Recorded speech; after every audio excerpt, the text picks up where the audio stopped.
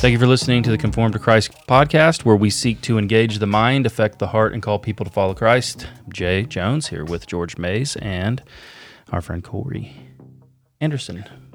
Tell us just a little briefly, and we know about you, but you're a first-time guest on here, I think. Yeah.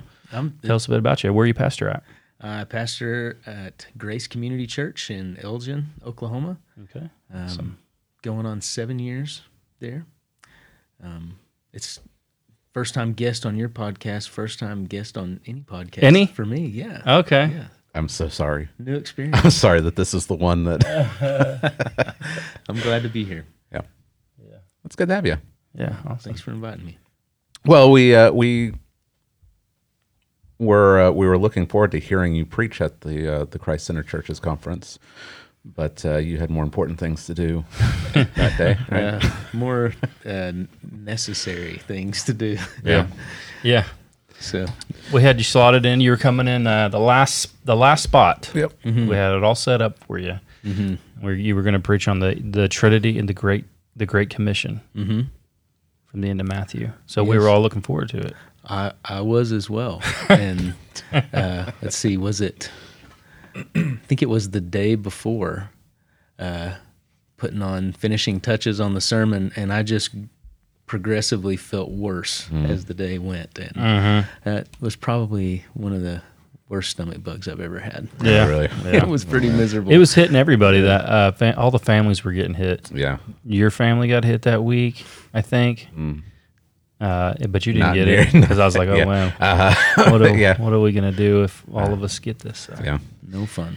yeah. Well, we're gonna talk with you about it. Looking forward to it. But it is Free for All Friday. It's Free for All Yeah. Friday. I have something. I saw this, Jay, and I thought this is going to ruin Jay's day, and so I had to save it for Free for All Friday. What if my day's already ruined Well, then I can't. and you're just late? Yeah. Well, I don't know Two what to tell negatives you. make a positive. I guess. Yeah. Well, found this article.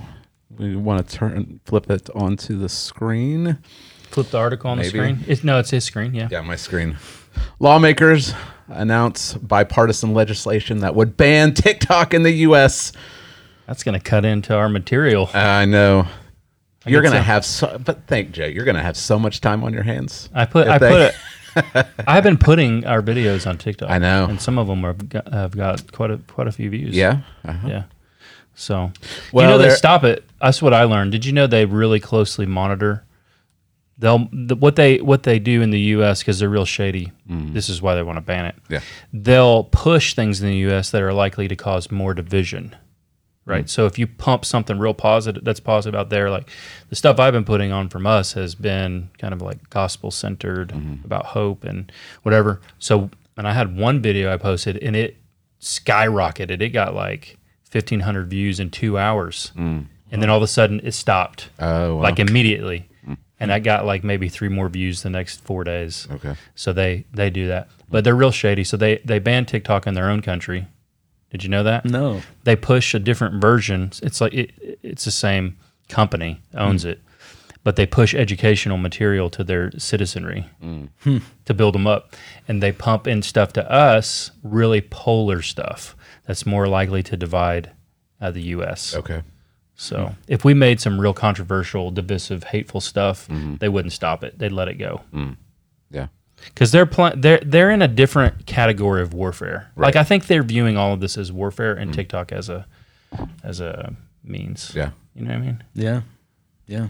Meanwhile, our politicians are lighting up the White House with rainbow colors. Yeah. Yeah. You know, We're doing just fine. all they're dividing the going country. to do is just divide us and then just walk all over our corpses as they come in and take over the country. Yeah. And that's their plan. Easiest takeover in history. Well, happy Friday to everyone who's still listening.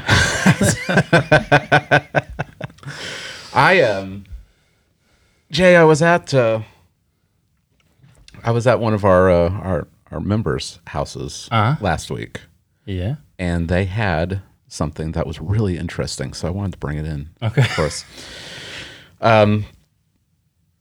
This is a New Catholic edition of the Bible. That's the snub-nosed edition. Snub nose. Yeah. Conceal carry edition.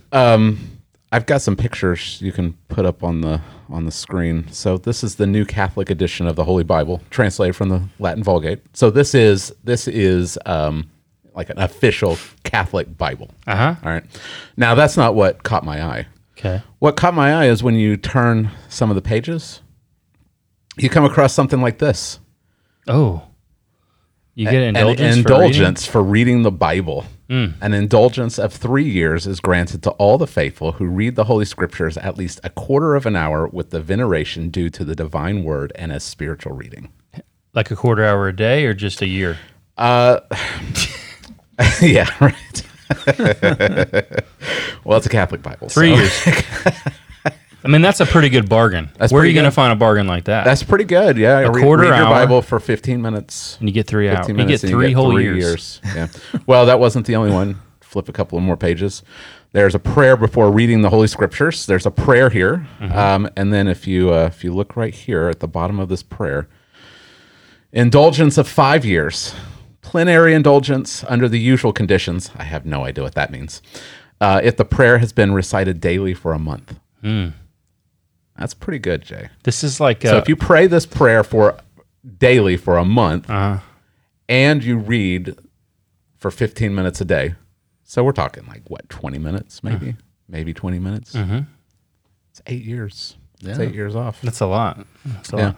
Well, I bring this in because I think that still there are a lot of Christians, evangelicals, Southern Baptists probably even, that think that, well, I disagree with some of the things that are in the Catholic Church, but it's not too bad. Right. Or we think, we look at church history and we think, well, it was really bad before the Reformation, but nowadays now it's better.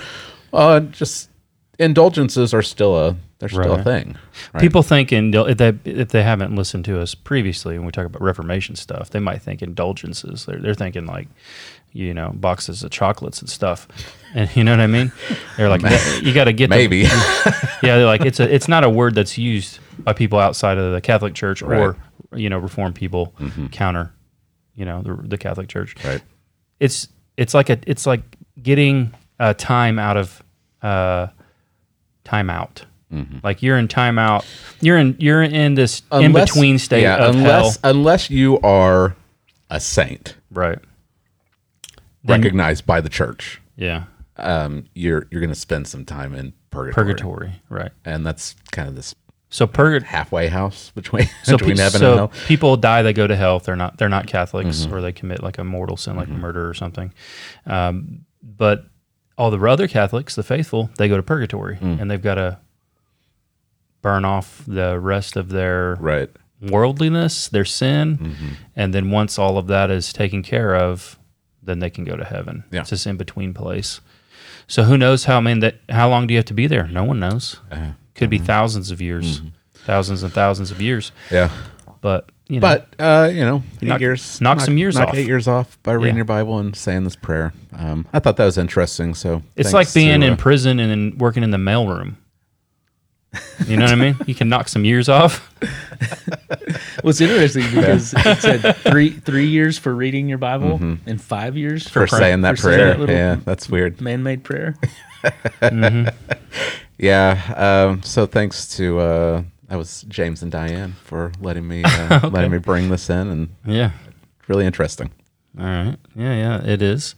Well, what video do you guys want me to play? I feel like maybe we save the Leighton Flowers video, and we'll jump into the. You want to save the Leighton Flowers one? Well, I mean, we're going to end up talking forever and never get to Corey's stuff, and Leighton Flowers one will always be like timely and relevant.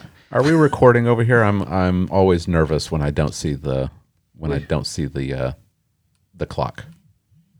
Oh, I mean, see that. The red button means it's recording. Right. We've had problems in the past. We have. Is it going over there, Larry? We're good to go. Yeah. We're good. Now, this one is ease my troubled mind. This one's more immediately relevant because the Biden just signed into law the Respect for Marriage Act, which is the most ridiculous name ever. Like it's been legal since 2015. It was 2015, right, when that happened, or Beckerfield? I think it was 2015. So, yeah. So here we are all these years later, and they scrambled in a panic because they feel like, oh, we've got to do it because look what they did with Roe v. Wade. What if they do it again? Yeah. So they pushed through this legislation, which many Republicans signed on to mysteriously. Well, they do this shady stuff where it wasn't just homosexual marriage, it was interracial marriage. They're protecting interracial marriage too. And so Right. if you don't vote for it, not only are you a homophobe, but you're a racist. Right. So it's it's the sneaky stuff. Yeah. And no one's coming after interracial marriage. And, like that's not. I mean, there's probably some extremists that are, but Yeah. like They just snuck the it in, mainstream. No one's coming for. Yeah, they snuck interracial it in marriage. there. Yeah. So I got a Phil Vischer video. Okay. So have you guys been on Twitter since this thing passed? Mm-hmm. You guys, I'm not. it's probably good for you. Yeah. If you want to see like the most, like they've been throwing the word bigot out at people like us forever. But if you want to see like real bigotry and hatred, these people would literally kill us and burn us alive. I'm not kidding. They have absolute hatred for Christians.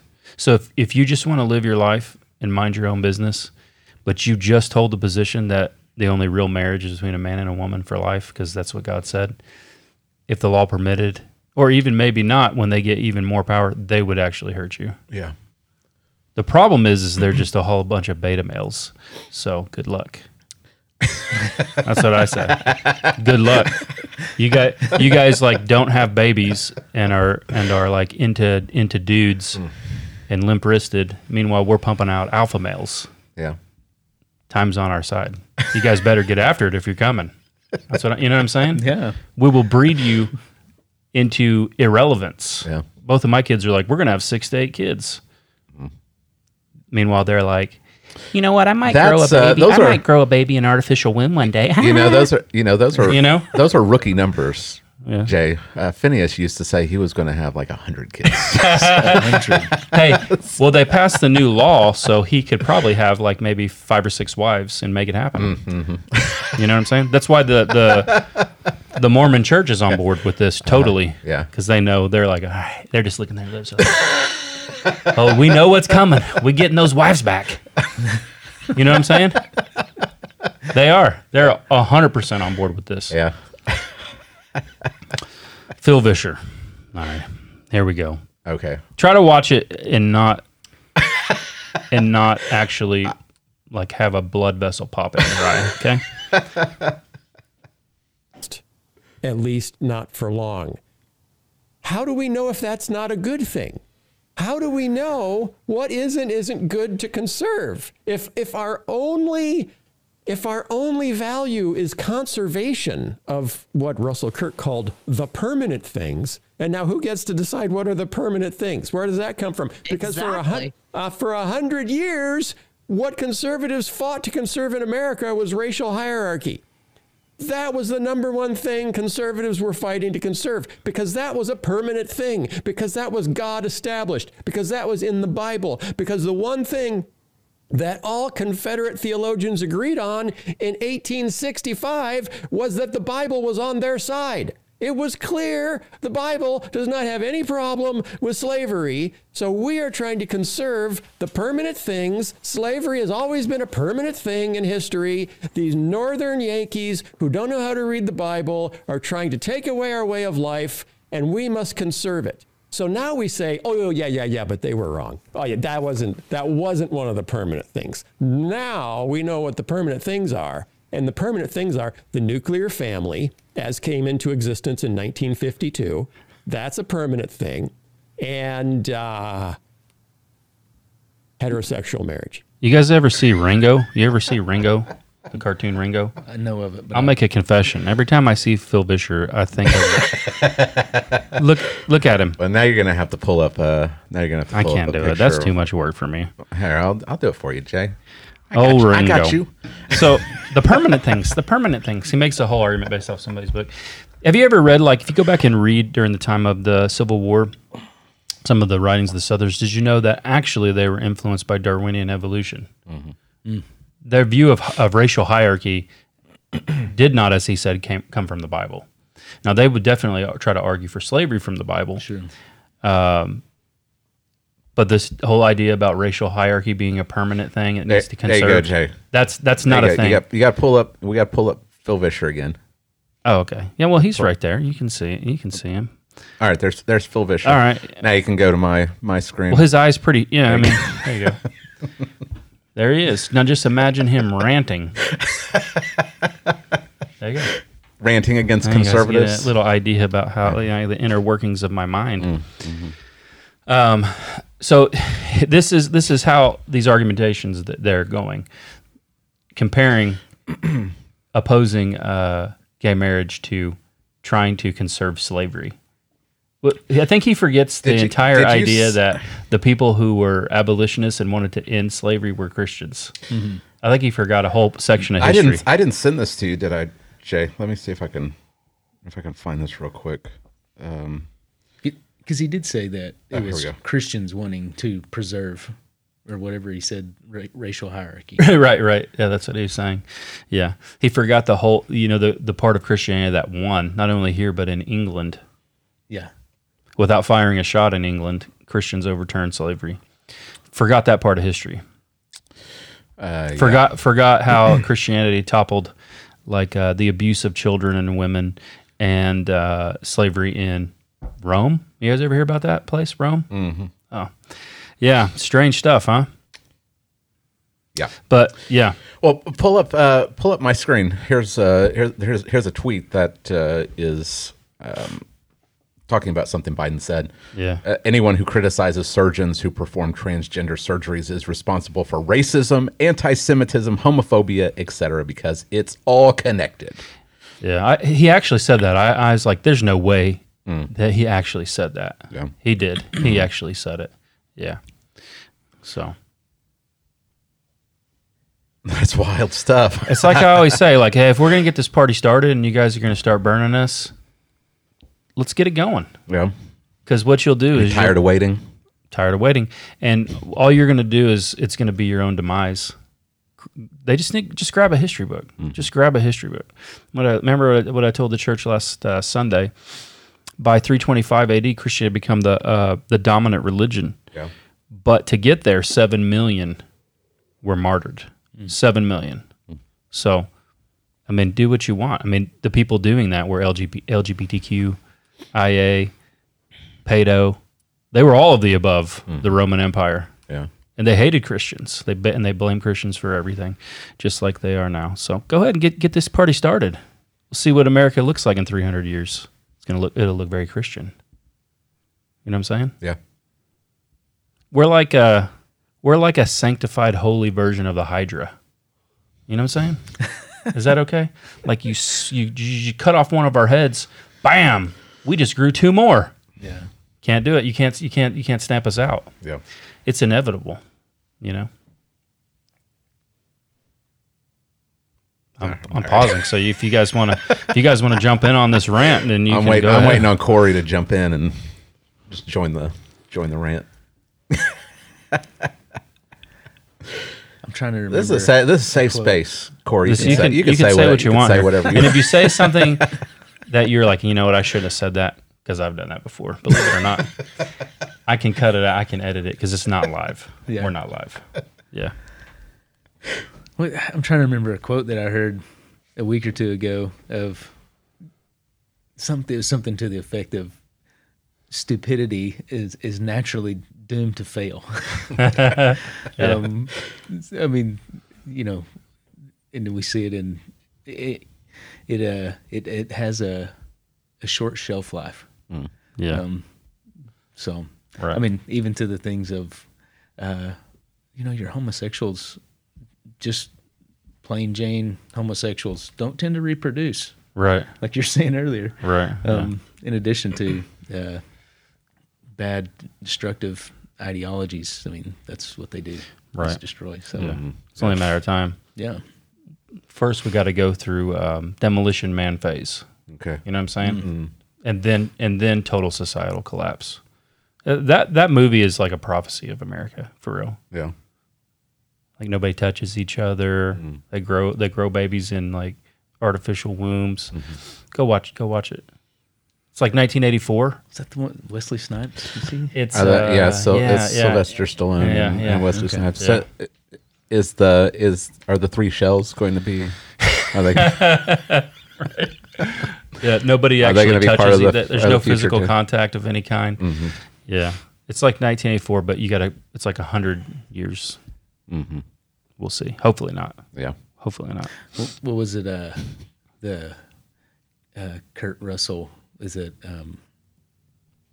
is it New York or Los Angeles? Yeah, yeah. The He did both dystopian- of them. Yeah. Yeah, I can't remember which one was first. I but think New York is.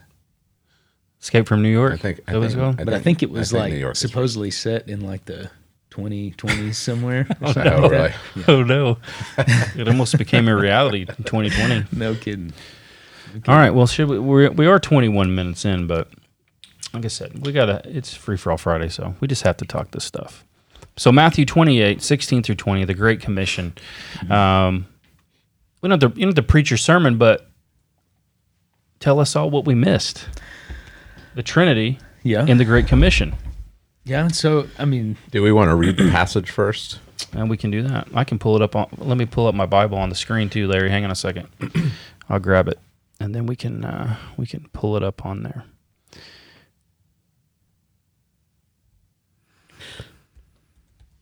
Dead air is the best. It's the best. kind. Yeah. So, all right, I am getting there.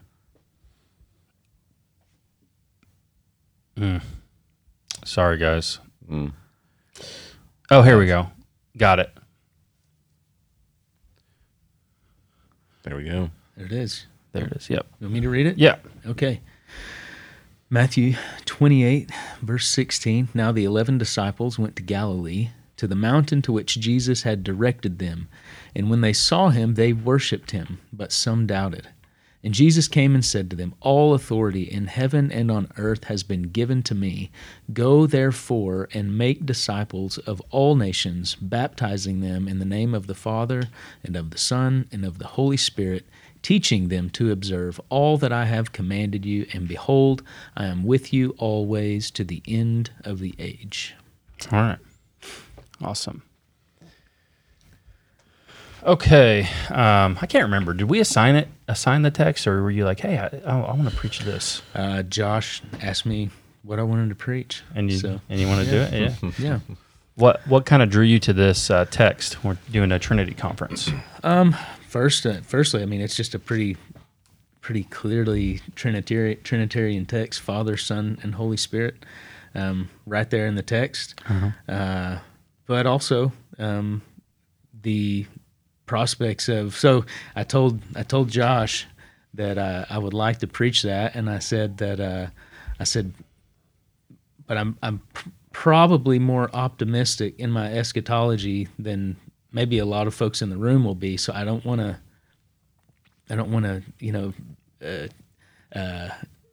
Are you post mill now? well, It's okay. some if you people are. would say that I guess in the sense that I believe We're going to edit out Christ- your answer anyway. Christ returns after the millennium. Right. I would say I'm post mill. As far as a future golden age, though, classic Puritan post-millennialism. You don't see the golden age. I don't see that. I see the. So you're like optimistic on millennial. Yeah, probably. I guess that's probably if we're sticking close to those categories. Are you well acquainted with the post mill position? Like, are you because we're going I to think do so. future episodes on eschatology, and so we may need to have you out for a representative of the post mill position. What do you think, George? Sound good to you? Do you feel up to that?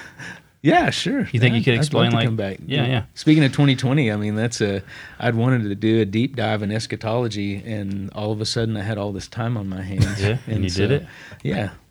Read some books and studied the scriptures, and Cool. yeah. All right. Yeah. So now, I mean, we got them all, except for dispensational. Like, we don't have a representative to come talk about that. I'm sure we could find one. You think? No, I mean, like, do you think we could find one that will give us scholarly explanations? Like, argue not from like, hey, I grew up in this in the church, but like, I want like an argued theological. Do you know of one? There's There are a couple of guys in our church that would know some folks along those lines. Yeah. We could Yeah, direct we you might to could them. look into it because we've got historic pre-mill, all mill, post mill. Might as well. I mean, we kind of be jerks if we didn't. Yeah. Yeah, be fair. Yeah. So you're pretty optimistic about this, and so this captivated you, and you wanted to preach on it. Yeah, Josh said, I told him that, and I said, I don't think anything that I would say, though, many would disagree with as far as the success of the Great Commission goes. Right. That Christ has given a Great Commission, and when it's completed, he returns. So, I mean, we're all Calvinist here. I think that we all can agree that the Great Commission will be a success. How can it not? Christ, the Father has chosen a people. The Son has redeemed them. The Spirit's going to apply the work. All that the Father gives to the Son will come to him. That is the success of the Great Commission, right? yeah, I think the differences are. You're tempting me to play that Leighton Flowers clip. Gotta resist. Gotta stay on. We gotta stay on task here. Yeah, I mean, I think the difference is largely is extent, scope. Is that the right word? As far as like, number of believers when Christ returns. Is it? A faithful band of few. Or is it nations? So I mean, I told Josh that I was probably more optimistic. Didn't want to necessarily offend anyone or anything like that. And he said, "How did he say it?" He said, "Just blame it on Ian Murray." And Ian Murray is right. The say what Puritan you Hope. wanna You read say. the Puritan Hope, and it got you. It sucked you in. The first few chapters, I think I was already You're already kind of there. sucked in, by that point. But yeah, I would say, I mean, largely though, seeing promises and prophecies in the Old Testament was probably more persuasive to me than any book I read outside the Bible. So It's gonna be fun. And we'll have you back out. We're gonna do the Doctrines of Grace in January, so it'd probably be around February. I think Okay. we'll have to have you out. okay, yeah, It it'd can be fun. be a good time. There are going to be so many comments on those. Yeah, it might be a little bit later. I don't know if we'll do that right at the start. In February? Well, I mean, Oh, the Doctrines of Grace? no, eschatology. I don't. Oh, Well, yeah, a couple of weeks in, yeah. yeah. Yeah. Well, yeah, we have to do an interpretation one, Bible interpretation. Yeah. It's going to be good times. Yeah. So, Keep your calendar open. so you come with a very optimistic view of, Yeah. of this text, and you see that probably you're going to try to tease out more than, hey, just the baptismal formula, right? So, Yeah, because we obviously you see the Father, Son, and Spirit in the passage, so it's Trinitarian. But like Jay said, it's just kind of given as this formula instead of why is it Trinitarian? Yeah, What's the actual Yeah. experiential aspect of this? Yeah, I mean, I would say, at least in part, folks in our church know that I have a problem with alliteration. It's kind of a sickness, a Baptist sickness. I guess. your problem in liking to do it? Yes, I think in alliterations. So, I mean, John Murray's redemption accomplished and applied. I would add another A there and say appointed. Redemption appointed by the Father, accomplished by the Son, and applied by the Spirit. So what you're saying is that you're improving on John Murray's Yes. classical work on. In all humility, yes. All right. And so I think that's part of what we see in this text. The Father having appointed it, we could say authorizes the Son. The Son accomplishes redemption and ascends to the right hand of the Father, and sends the Spirit to then come and use another A to actualize the redemption that He's accomplished on behalf of His people. That's I think it's really interesting too that with the Great Commission, I went and looked into just like, where did this because it's in most of our English Bibles, you know, as a as the heading for the passage. So where did this phrase even come from? And If you talk to people outside of like evangelicalism, They don't know that phrase. it's a little foreign to them, isn't it? I'm not sure. I've heard that there are people that when the Southern Baptist Convention was toying with the idea of calling themselves the Great Commission Baptist, and one of the critiques that I saw of that was, well, some people even in Christianity don't know what That is? because we just call it that, Yeah. but that's not in the text, Right. It was first used, or at least first records that we can find, is by a Dutch missionary named Justinian von Wells in the 1600s. But it wasn't popularized until later 1800s by Hudson Taylor, first missionary to inland China, in his efforts to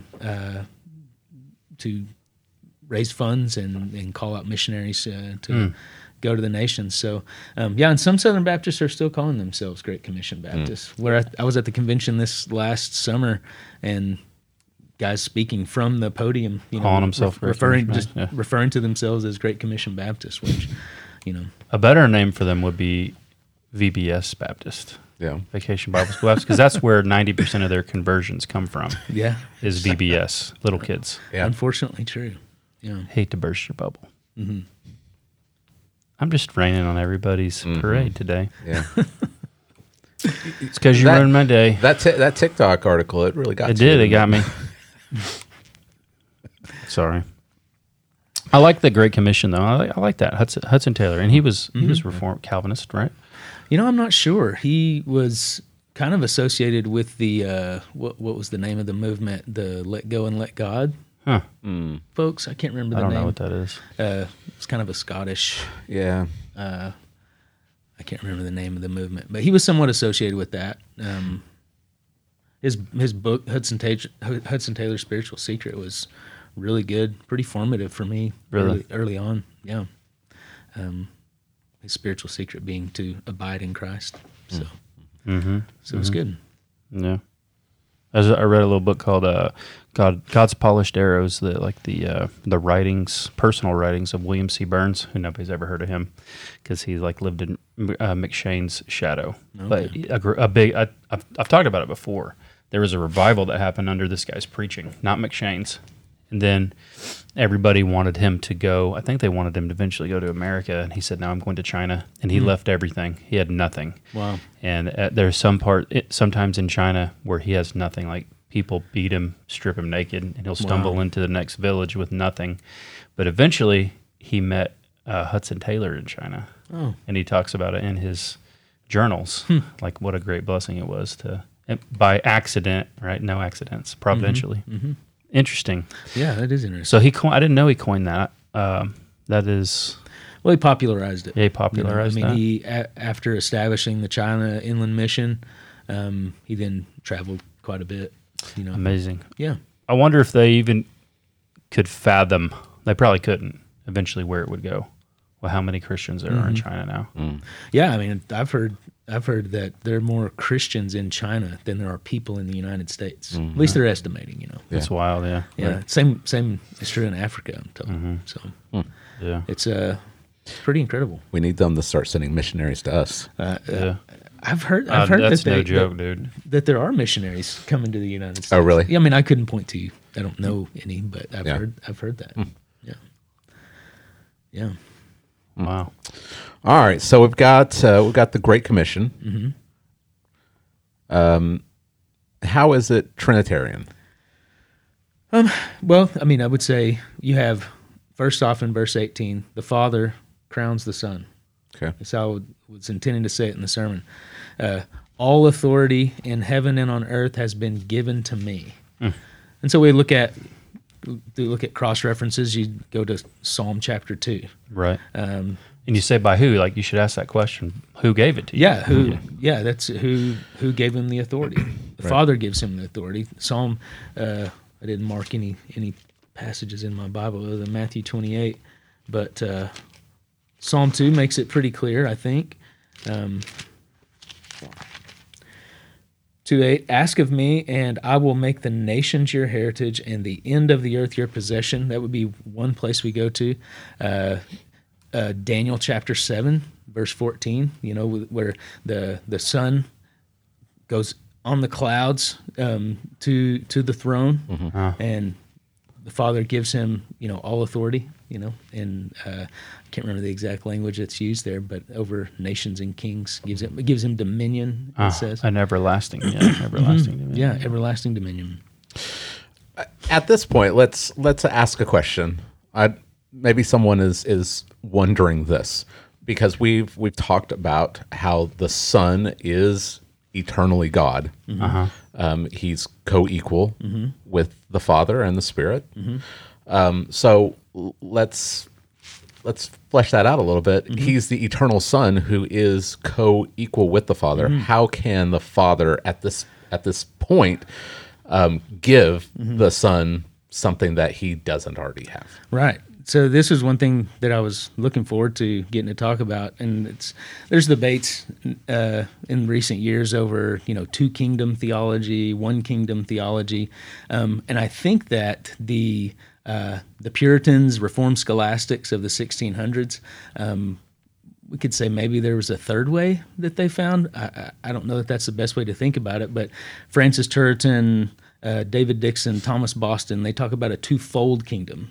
So a kingdom singular, but it's twofold, and that being his essential kingdom, Christ's essential kingdom as God over all things, and then his mediatorial kingdom or mediatorial reign as the God-man. And so as God, obviously, he reigns over all things, has from eternity, and then in becoming God-man at the conception, in the womb, then death and resurrection, seated at the right hand of the Father as mediator, he's then mediating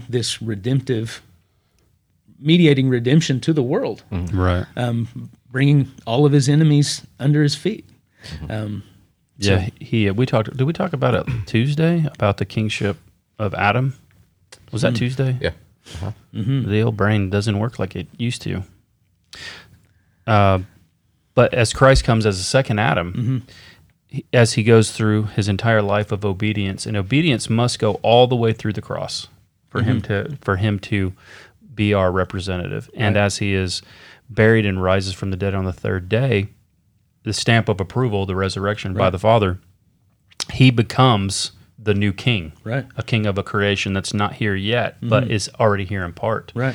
And so everyone on earth has a king. Like they can't help it. Just like your king was Adam. You didn't elect him; he just was, and his sin nature passed through all of us. Now anyone can be in Christ by faith, part of his kingdom.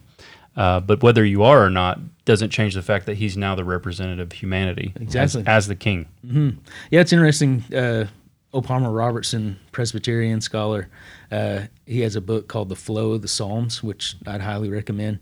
And he talks about the Christ's merging of his kingdom, of his merging the mediatorial kingdom with his essential kingdom. However we want to work that out in our eschatology. At the return of Christ, Right. He merges, his mediation on behalf of his people with, all things, the cosmos as God. It's pretty fascinating to think about. I mean, you have, even in this passage, what kind of authority does he have? Well, all authority in heaven and on earth, all families. Psalm 22, 27, all the families of the nation shall worship before you. This is the passage that Jesus quotes on the cross. My God, why have you forsaken me? At the end, he has died, his death on the cross is accomplished, and those things. All the earth, Psalm 72, may or let him have dominion from sea to sea and from the river to the ends of the earth. All kings, later on in that Psalm, verse 11, let all kings fall down before him, all nations serve him. Daniel 7, 13 and 14, passage we were talking about earlier, all peoples, nations, and languages is given him as a dominion and glory and a kingdom, all peoples, nations, and languages. All things. Jesus says, John 3:35, the Father loves the Son and has given all things into his hand. All flesh, John 17:1 and 2. You've given him authority over all flesh, Jesus prays. All names, Ephesians 1. Far above, he's seated in the heavenly places, far above all rule and authority and power and dominion, and above every name that is named. So as God and God-man, he's reigns over all. And the irony is that the devil tempted him with this Right. in the wilderness. Right. Right. Yeah. Well, he knew he Have it all without the cross. Yeah, and we have to assume the devil knows Psalm 2. Ask of me and I'll give you the nations. And Satan says, I'll give them to you. And Jesus essentially says, I'll take them. So Yeah. Yep. Awesome. All right. So this is what's given to him by the Father. Now, what then does the Son? What does he give to his church then? He gives to his church the commission, the command to go and disciple the nations. Couldn't decide whether I wanted to call it he commissions the church or commissions the bride, because that whole marriage motif really runs throughout Scripture. I mean, from Genesis to Revelation. But because you see, in the third part, then he sends his Spirit to come and dwell in his bride, really. So the Son commissions the church, and the scope of the commission that he gives to them is to disciple all nations. They're, having been given all authority, he says, therefore go. Or, people translate, talk about how you can translate it differently, having gone or as you go. But because of this supreme, all-encompassing authority that the Father's given the Son, he then charges his church to take the gospel we'd say that Christ has accomplished the gospel, and to take that news to all nations. I mean, literally, you guys are familiar with the languages, but literally it's teach or disciple all the nations. It's we translate it, make disciples of all nations, which can give some would say that, well, that means there will be disciples from every nation. But most literally it's teach or disciple all the nations, just looking at it, in a very literal reading. I think it's interesting too, in Matthew chapter 4, quoting Isaiah chapter 9, Jesus comes onto the scene, and he goes he's in Galilee of the Gentiles, or Galilee of the nations. And then in Matthew chapter 28, Jesus calls his disciple, tells them to go to Galilee again. So it's this place where he began, and then where, in a lot of ways, their ministry is going to begin, because ultimately it's the nations that he's sending the gospel to. And he's saying, make the nations what you are. Right. And this is God's promise to Abraham. Yeah. So really, this is not a new thing, and there's no dispensationalist rep here, but this is not we call it a frago in the Army. That's where you change your orders. Like, oh, this happened, now we got to change plans up. We'll switch it up. I really see that. But God didn't change his plans and focus now on the Gentile nations because Israel rejected Christ. His plan from the beginning was to bring the Gentiles in all the way back to Abraham. So I disagree with that kind of understanding of it. Right. That they rejected their Messiah, so now the Gentiles get a sweet taste, So yeah, Paul talks about it as the mystery, right? That hadn't been revealed. It wasn't that the Gentiles were going to come, because the Old Testament prophets prophesied that it was how they were going to come. They're actually going to be brought into the people of God. They're not just going to be a subset. They're actually going to come in. Yeah. The very end of Isaiah, is it Isaiah 66, talks about Gentiles serving as priests. Is it 66 or 63? I don't. It's somewhere in there. It is somewhere in there. It's somewhere in there toward the end.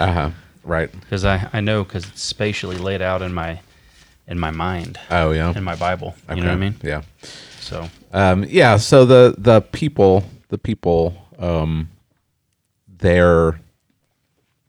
Paul talks about it in Romans chapter 11 that the unbelieving Jews are cut off, and the believing Gentiles are grafted in. it is 66. Yeah. Okay.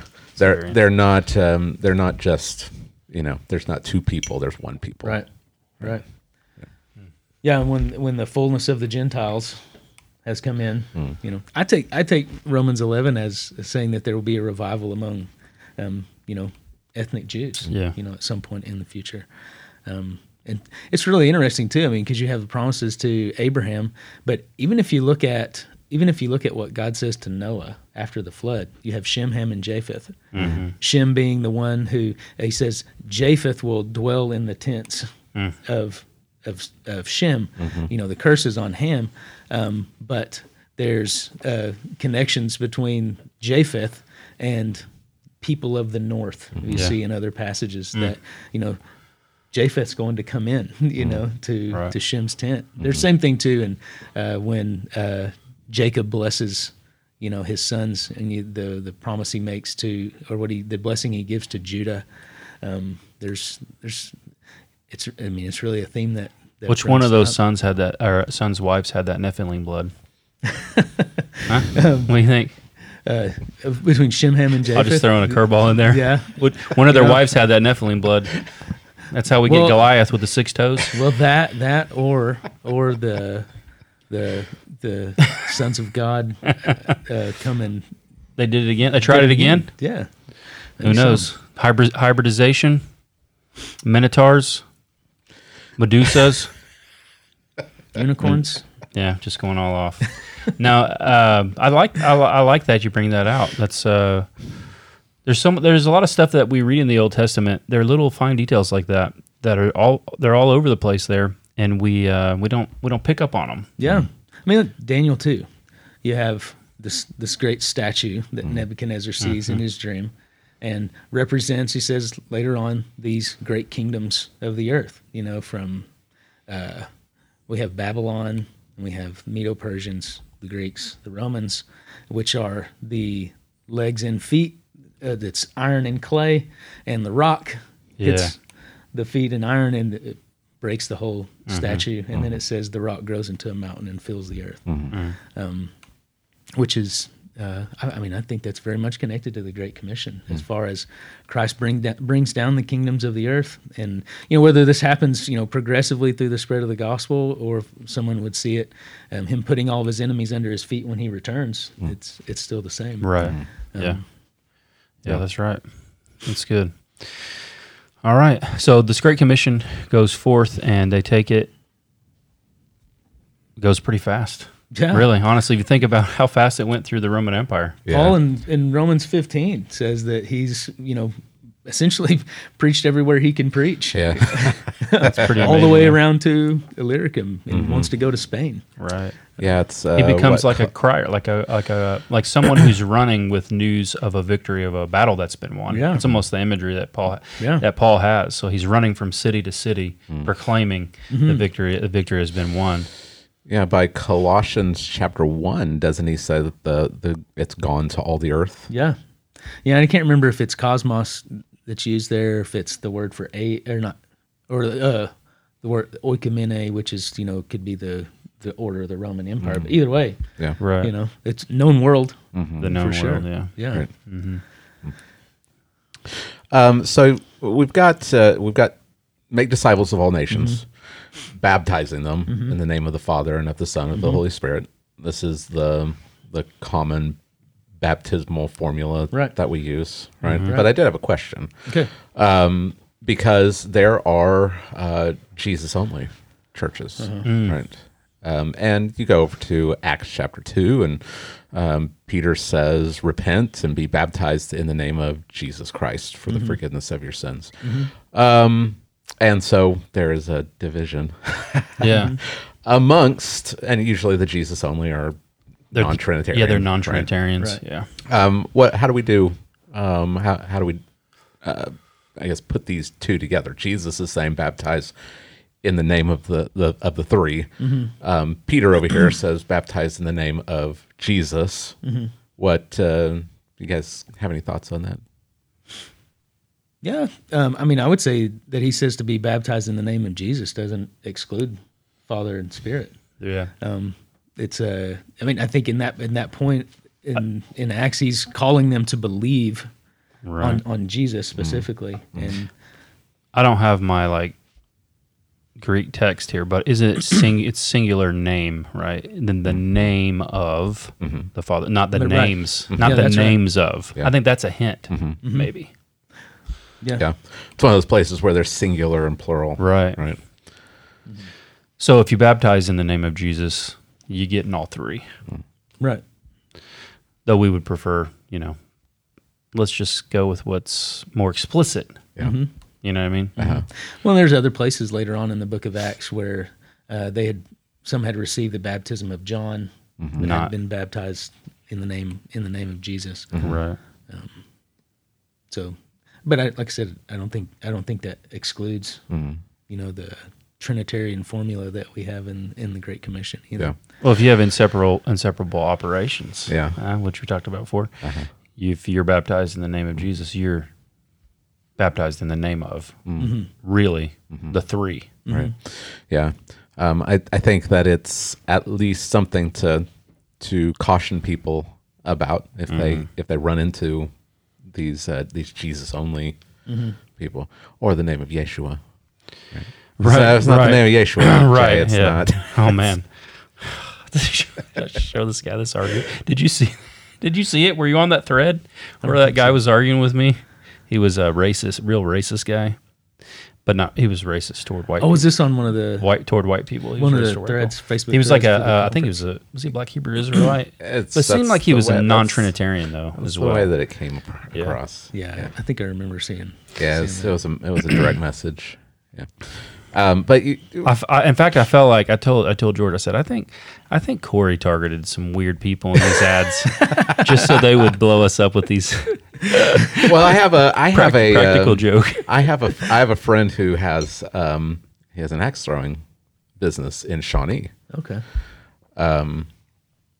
and he said that he's never had success with advertising on Facebook. He says that every time Facebook says that you'll reach this many people with the advertising, he says that he gets contacted by people that he doesn't want coming to his business. Huh. So it's like Facebook puts it out there to all the weirdos, and we got that firsthand. Yeah, for sure. Yeah, I remember. Now that I'm thinking about it, I remember seeing that and just wondering, like, how did this guy even Yeah. find wow, this man. post? Yeah. Yeah, the divine name only. Yeah. But yeah, if you run across the Jesus only, you've got to be baptized in the name of Jesus only. Usually non-Trinitarian. Yeah, right. They're Yeah. usually heretics. Yeah. Yeah. Yep. All right. So Hey, teaching them. just, so- let me. This is not Okay. This is not Trinitarian. It's Baptistic. Ah. Would the order of the Great Commission, would that give strength to the Baptist argument? You're supposed to that's where I disciple was them. going, You're George. okay. That's where I was going. Great minds think alike. But I wasn't Okay. going to tell them it was Baptist because I Oh, was well, just you going to weren't try to gonna- win everybody else Oh, over. I got you. Sorry, I That's all right. showed my hand. Yeah. Sorry. Would the order of the Great Commission, would that strengthen the Baptist argument? We're supposed to disciple the nations, Yeah, and then, baptize. and then baptize. We have no commands in the New Testament to baptize anyone other than disciples. Which, Hey, you got households. Corey. well, it It's says their they were, entire as far entire as- household. There's got to be babies. Yeah. There's got to be babies Yeah, in this in arguments that from house. silence. But Didn't you know that there were babies in every household in the Roman yeah, Empire? of course. It's a major assumption. Even in Lydia's, It's a huge household, one. She wasn't married. Who did Lydia's household consist of? Don't say it, or we're going to lose tons of followers. You guys can go look it up. Yeah, I'm gonna leave Look it it there. up. Yeah, If she didn't have any family, like who's in that household? She had some servants, probably. We can leave it there and say it nice. yeah, All right. Um, I'm not saying she people did, who- but people it's who an worked argument from for her. silence. And that's my attempt to throw shade at the other. Okay. I don't know if we're picking it up. Okay. You know, I think the command to baptize disciples, and seeing we only have commands to baptize disciples, if you're a regulative principle, Oh, Corey. then do you celebrate Christmas in your house? I celebrate Christmas in my house, yes. Okay. All right. Well, you don't follow the regular principle then. Oh, in corporate worship, yes. Shade's just throwing shade at I'm all just kinds of shady people. today. Yeah, he is. No, I'm with you on that. The first time I ever read an argument from this angle was that to baptize infants was to violate the regular principle. I was like, whoa, it's like a light bulb went. But I think that's a pretty strong argument. Yeah, Baptists have been making the argument since the 1600s. Yeah. So, you know, they... I thought we copied everybody's homework, though. Right. Yeah. Isn't that what they tell us? You just copied our homework. Right. And made it better. Yeah. Made it Yeah, I think you're right. I think it's clear. I think if you're just going to follow this, you make a disciple, baptize the disciple. Yeah. You're not baptizing people, beforehand and then hoping it works out. Yeah. I mean, in baptism, I think one of the things we see, there's the text in 1 Peter 3 that some would go to for, baptismal regeneration, baptism now saves you. It says there.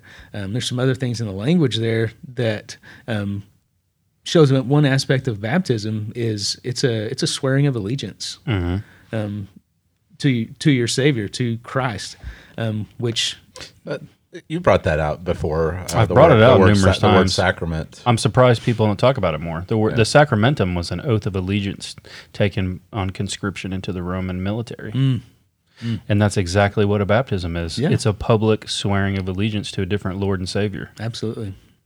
Yeah, in early baptismal formulas, people were baptized. They would call the person to renounce Satan and all his works. In addition to professing faith, swearing allegiance to Jesus. Yeah. Well, don't block all those babies from making that personal allegiance. I know. Yeah. They call that a draft. That's when the draft is initiated. Yeah. And you get them. You can script them without their own will. Yeah. Yeah. All right. So we're baptizing all disciples. Right. And it's really interesting too here, the kind of the comprehensive nature of this text here. It's all authority given to Christ, baptizing all nations or discipling all nations, teaching all that Christ commands, and He's with us always. Literally in the Greek, it's all the days. It's uses the word for day there. So it's a really, like I said, comprehensive nature here, but you're baptizing them and teaching all that He commands. Teach them to observe all that I have commanded you. To not only believe in the gospel, but by grace then through faith, obey Christ, follow Christ by the power and the help of the Holy Spirit, which is we're getting to the Spirit being. With I don't know, them, Corey. That's sounding pretty legalistic. Well, it's anytime you talk about law, you run that risk of being accused of being a legalist. Yeah, so. I've said. I mean, you see that all the time. Yeah. I mean, don't cancel church because it's Christmas. Well, aren't you being legalistic? Yeah. Right. Well, I would say are you opposed to loving your neighbor? Yeah. Right. I mean that we have the song. Is it "O Holy Night"? His law is love, and His gospel is peace. I went to a Shane and Shane concert last year, and they changed the word. They said His law is grace, and His gospel is peace. Weird. And it's kind of pushback from the table. It's like His law's not grace. Yeah. It's the opposite. Of Right. Yeah. His law is love. And then and Luther's eyes went nuclear in heaven when they said that. Huh? Yeah. And Jesus had to be like, I got to hold you back, buddy. You just pump the brakes. All right, we'll take care of it. Well, it's like it's like people forget what the new covenant is. Right. It's the law is written on their hearts. Yeah.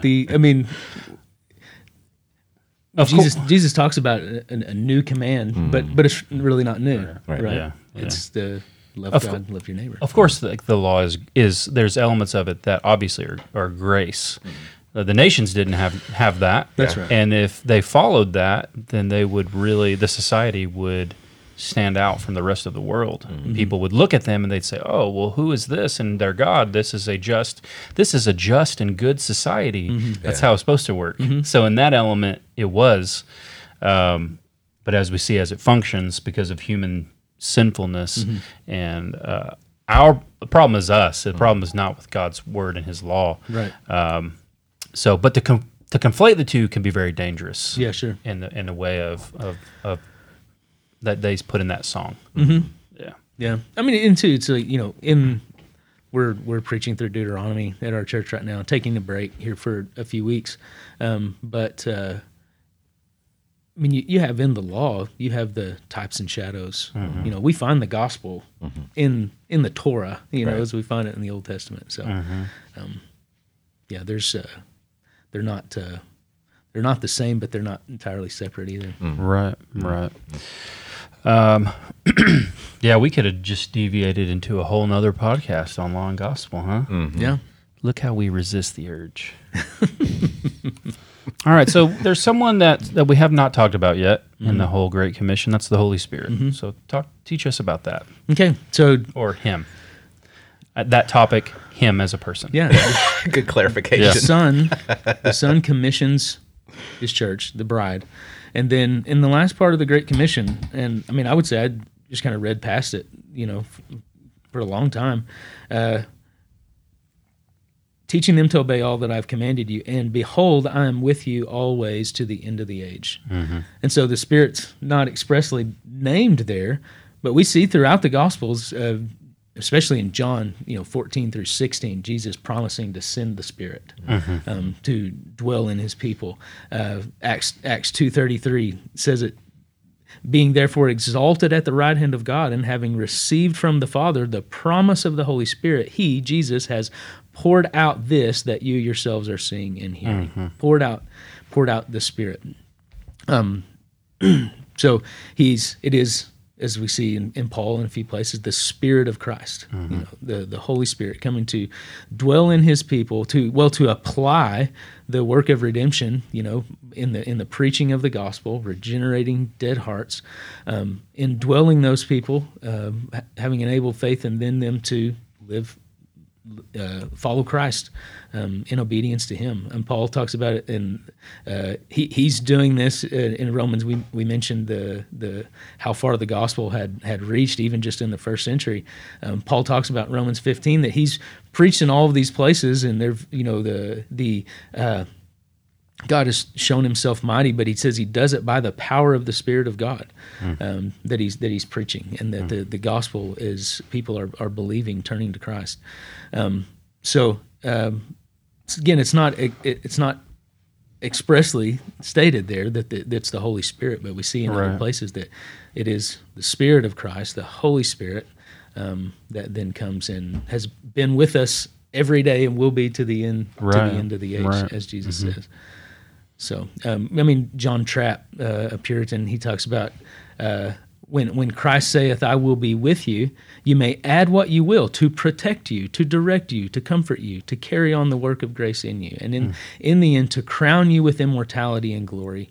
All this and more is included in this precious promise, and that being by His Spirit. It's interesting, Thomas Goodwin, the Puritan, talks about how I should have pulled up the quote, but Christ goes. He said, "Imagine a bride, a wife, and her husband goes away, and sends his nearest friend to come and dwell with her, and he continually speaks of the promises of the husband, expresses the love of the husband to his wife, and this being not just a friend, but His own Spirit comes to dwell with to dwell in and with His bride, and we can't do it without the Spirit. Right. I had a friend that sent. I'm just thinking of all kinds of crazy things today. It's a free for all. For all Friday. Look at what my friend sent me last night. Do you want to pull it up? Yeah, pull that up on the screen. Reaching Souls International. How can you empower local missionaries to continue to reach souls? Every 65 cents you invest means one soul accepts Jesus. Oh man. And then I love in the middle, 65 cents equals one soul for Christ. There's a It's like an dude. indulgence. That's good. Coming full circle. There, That's dirt cheap for a soul, by the way. An immortal soul. Yeah. there's some guys in a room, probably like in Nigeria, that are running this scheme. The room over is the one where you're related to a prince, and they'll send you the money. That one's kind of tapering out, so they're having to shift gears. You guys ever get that email? I don't think I ever got that email. Yeah. You're due to an inheritance. Email us back, and Yeah. we'll take your computer over and steal your identity. Where you won the Nigerian lottery. Yeah. That you Yeah. never Right. played. One soul I for was- 65 cents. Anyway, I was thinking of that because Empowered. It has no reference to the Spirit Right. or the work of the triune God. Right. Hey, well, It's all you. Send in some money and be that's- assured that these people are going to trust in. isn't that what they tell the old ladies in Oklahoma though when they hold up the False Creek numbers? Well, in now front of you're them? now you're Look you're at gonna this. Step on toes. Look at this. 3,500 decisions for Christ.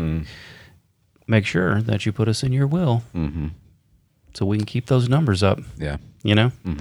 Of course, they don't say it that explicitly, but that's it what's gets pretty behind close. it, right? It gets pretty You close. got to keep pumping money in there because Yeah. that's what they do is they pump out these good numbers. right. Yeah. But it's the Spirit though. It's the Spirit that empowers the church to do this. Right. And we can kind of, I think I've seen it in myself even, being Reformed Christians, we can, not wanting to sound a little too charismatic, in talking about the Holy Spirit. Yeah. We can kind of shy away from that. And it's really unfortunate because, in being Calvinist, we believe that, God uses means to accomplish his work.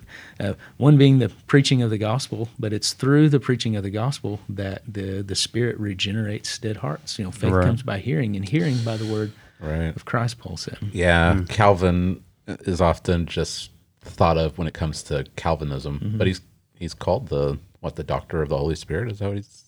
I'm not sure. Yes, I think that's yeah. a nickname. That, yeah. yeah, because he wrote far more about the Holy Spirit than anything else. Right. Yeah. So, all right. Well, that's good, man. Any final comments that you want to maybe add in there? No, I think,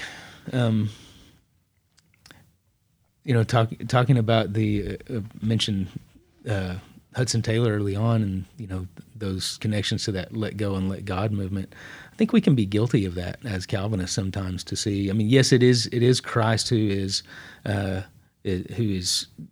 guarantees the fulfillment of the Great Commission, does so through the work of His Holy Spirit, but part of what He's commanded us is to preach the gospel, because, again, it's through the preaching of the gospel that the Spirit works. Right. Romans 10.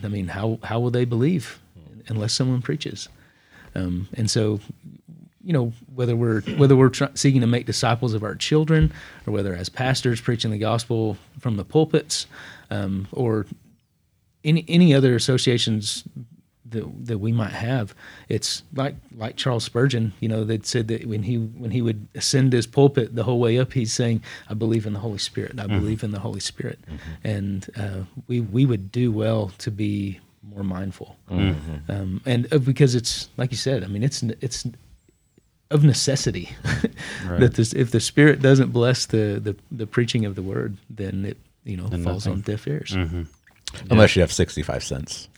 Yeah. Yeah. Did you have you read G.K. Bill's the Temple and the Church's Mission? I've read parts of it. I've not read it from cover to cover. He draws a connection between the Great Commission here in Matthew 28 and Cyrus's commission at the end of 2 Chronicles. Cyrus, the last verse is Cyrus's commission. Right? Thus says Cyrus, king of Persia, Yahweh, the God of heaven, has given me all the kingdoms of the earth, and he has appointed me to build him a house in Jerusalem, which is in Judah. Whoever there is among you of all his people, may Yahweh his God be with him and let him go up. So it's like Jesus is taking the actual commission. So the Jews under Cyrus's commission are supposed to build the temple. Under Jesus's Great Commission, the church is going and the temple is being built. Right, the true temple.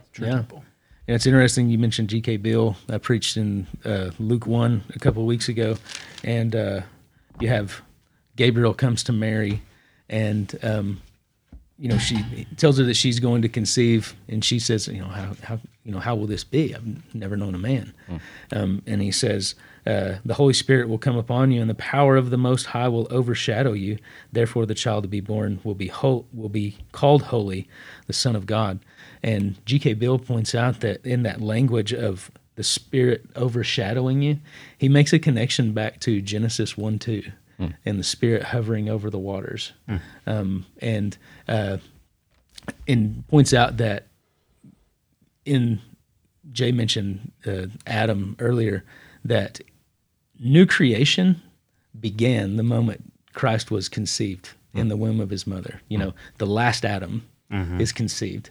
And in the Great Commission is, those parallels between the dominion mandate and the Great Commission. It's the last Adam, extending the kingdom of God to the ends of the earth. I don't know, Christmas time, it's something I've been thinking about. The connections between new creation, Great Commission, and it's already and not yet, of course. But it's by the Trinity, the Father's appointment, the Son's accomplishment, and the Spirit applying His work. Yeah, good. So you want to shut us down? You got anything else? You got anything else, Jay? No. I hope that your day will get better, Jay. I'm sorry that I told you that TikTok was. So I need to get my video. I need to get our videos up as fast as possible before they shut it all down. Yep. Maybe Elon Musk will bring Vine back though. Did you see that? Oh, really? So was that something that he was? No. Twitter bought Vine. Oh, really? And shut it down. Oh, what's Vine? But now Elon. What did you just say on this podcast? It was like the American version of TikTok. Yeah. Okay. Without all the spying. Yeah. Yeah. Yeah. Oh, that'd be interesting. Right. Mm-hmm. All right. When are they going to start calling Elon Cyrus? I don't know. Because it can't be Trump anymore, right? Well, he's not. He's like Alexander the Great. He lays the foundation of the Hellenistic society, the means and the culture by which the gospel will thrive interplanetarily. Nice. Huh? Nice. You see what I'm saying? Yeah. Yeah. All right. With that, maybe we should shut it down. Corey, thanks for coming in. Yeah, thanks for having me. Had a good time and enjoyed talking about the Great Commission and the Trinity with you. Yeah. Praise All God. right. Well, thank you for joining us today. Hopefully this has been helpful, beneficial. If it has, make sure to like, subscribe, share, get the word out. If you're like Jay, check us out on TikTok, I guess. We're on pretty much everything, aren't we? Instagram. Yeah. Yeah. All right. So Not that anybody's watching, but we're there. Yeah. Right. Well, we hope that this helps you to become more and more conformed to Christ, and that this encourages you and strengthens you to take the gospel to all the nations. So until next time, God bless. Thanks for watching.